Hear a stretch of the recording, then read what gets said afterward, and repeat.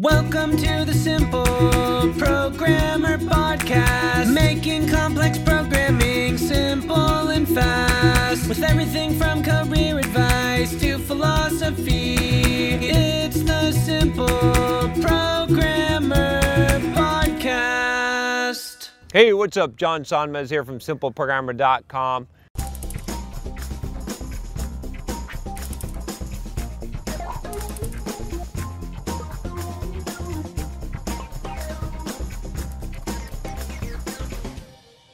Hey, I just want to give a quick thanks to one of our sponsors at Simple Programmer, which is Dev Mountain Bootcamp. You should go check them out. The link is in the description. They are a coding bootcamp, and they can teach you web development, iOS development, UX design, a lot of good stuff. I get a lot of feedback from a lot of you out there that email me and have told me about Dev Mountain, so I decided to check them out myself, and I like what I found. I like their programs. They offer some 12-week intensive programs. They also offer some after-hours programs, which I know that some of you will like. So go check them out. You can see the link in the description below, Dev Mountain Bootcamp, and a big thank you to them for sponsoring Simple Programmer. So I got a question from a 15-year-old in the UK. This is pretty cool. I love that you guys so young out there and you're watching these videos and your parents are like, did that guy just say fuck? Are you watching a video?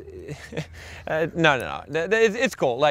But what I'm saying is that I like the fact that you're interested in software development and in becoming wiser and improving your life at this age. I wish I had the kind of perception, I wish I was doing what you were doing when I was 15 instead of just playing on a computer game on the mud. Okay. No, I mean I was doing some programming and stuff, but not to the level that some of you impressed the hell out of me. I just have to say that. All right. So William says, what should I spend my time? Or he says, what is the best path to achieve a good career? What should I spend my time doing to make sure I am prepared for any future career? Should I be focusing my efforts on learning and managing the top languages like JavaScript or Node.js, or should I get some experience behind me making programs or portfolios of the languages I am familiar with? I am a 15-year-old secondary school student living in the UK. So this is crazy to answer this question at 15. It's so good that you're thinking this far ahead. I am really impressed. I love this. My hat is off to you. I really commend you on this way of thinking.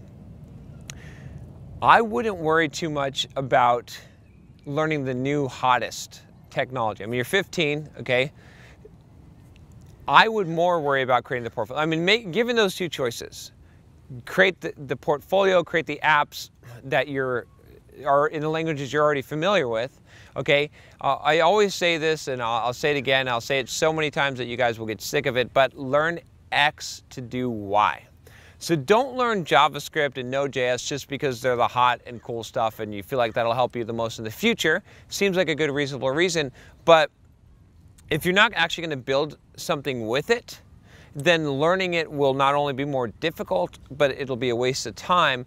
And you don't know. I mean, by the time that, I don't know when you're looking to join the professional development world, but maybe you're going to go to college, maybe you're not. But 3 years from now, you'll be 18, maybe you become a developer or you go into your career then. Node.js might not be around. JavaScript might not be around. JavaScript will probably be around, unfortunately, but you know what I'm saying? You can't predict that. But what will be valuable is having a portfolio, right? I don't know what language that you're developing in. Maybe it's C# or Java or... What's up, guys? John Sonmez here from SimpleProgrammer.com, and I want to tell you about my free blogging course that you can sign up for at SimpleProgrammer.com/pblog. Now, this free blogging course is going to tell you how to create a blog to boost your career. It's something that you definitely don't want to miss. Thousands of developers have already gone through the course, the free course that you're going to get by email, and have learned how to create a blog to boost their career, to make more money, and even to grow their own side business. It's something that every single developer should do, especially if you're a web developer. You should have your own blog. I'm going to show you exactly how to do it, how to be successful, how to get traffic, everything that you need to know about creating a blog and even making money from it. Just go to simpleprogrammer.com/pblog to sign up now. Once again, it's simpleprogrammer.com/pblog. or something. I mean, if it's some obscure language that's really, you know, like something like VB script or something like that, okay. In that case, yeah, learn something else, but still build a portfolio, build the apps, right? This is going to be the thing that's going to be more impressive, right? So think of it this way. Let's say that, you know, 3 years down the road, you're trying to get a job, and a prospective employer, you've got no experience, right? Because you're 15. I mean, you're going to be pretty impressive just by how much that you have, but you go in, and let's say they have two options, you know, two paths of life that you could choose. In one path of life, you decide to use whatever languages that you've got, and you build this portfolio. You build like 6 or 7 apps over the next 3 years. You got a couple of them in the App Store. You're actually making some money from the apps, and you've got some web applications up there. You've got the source code. You can demonstrate these apps to people. You've got that on your resume, all the stuff that you've built. Or you've got a resume that says that you learned Node.js and you haven't really built anything. Maybe you've got one app and you've played around with it and you spent this time learning Node.js and JavaScript. Which is going to be more valuable, right, to the employer, right? Which one are they going to say, oh, this guy's more competent and I should hire this guy, right? To me, it's always function, right? I talk about this idea that the only credentials that matter to me are the ones of success, of what you actually accomplish, of action, of what you have done in the world, right? It doesn't matter if you have a PhD, it doesn't matter if you know all this stuff or technology. It's like, what have you actually done? What have you actually accomplished, okay? And so that's the credentials that I care about, and not everyone is like that, but the people that you want to work for are going to be like that, and that's what's going to matter most. So go out there and do stuff, build applications, get your portfolio built up. That's going to be way more beneficial than just learning some technology and kind of picking it at random. Now, if you've got it, you're going to build an application with Node and JavaScript, and you want to go that direction, totally cool, but go that direction. The worst thing you could possibly do, I'm telling you right now, that you're 15, is to spread out and try to learn everything. That you have the temptation to do that, and you feel like you got to learn all this stuff because it's all out there.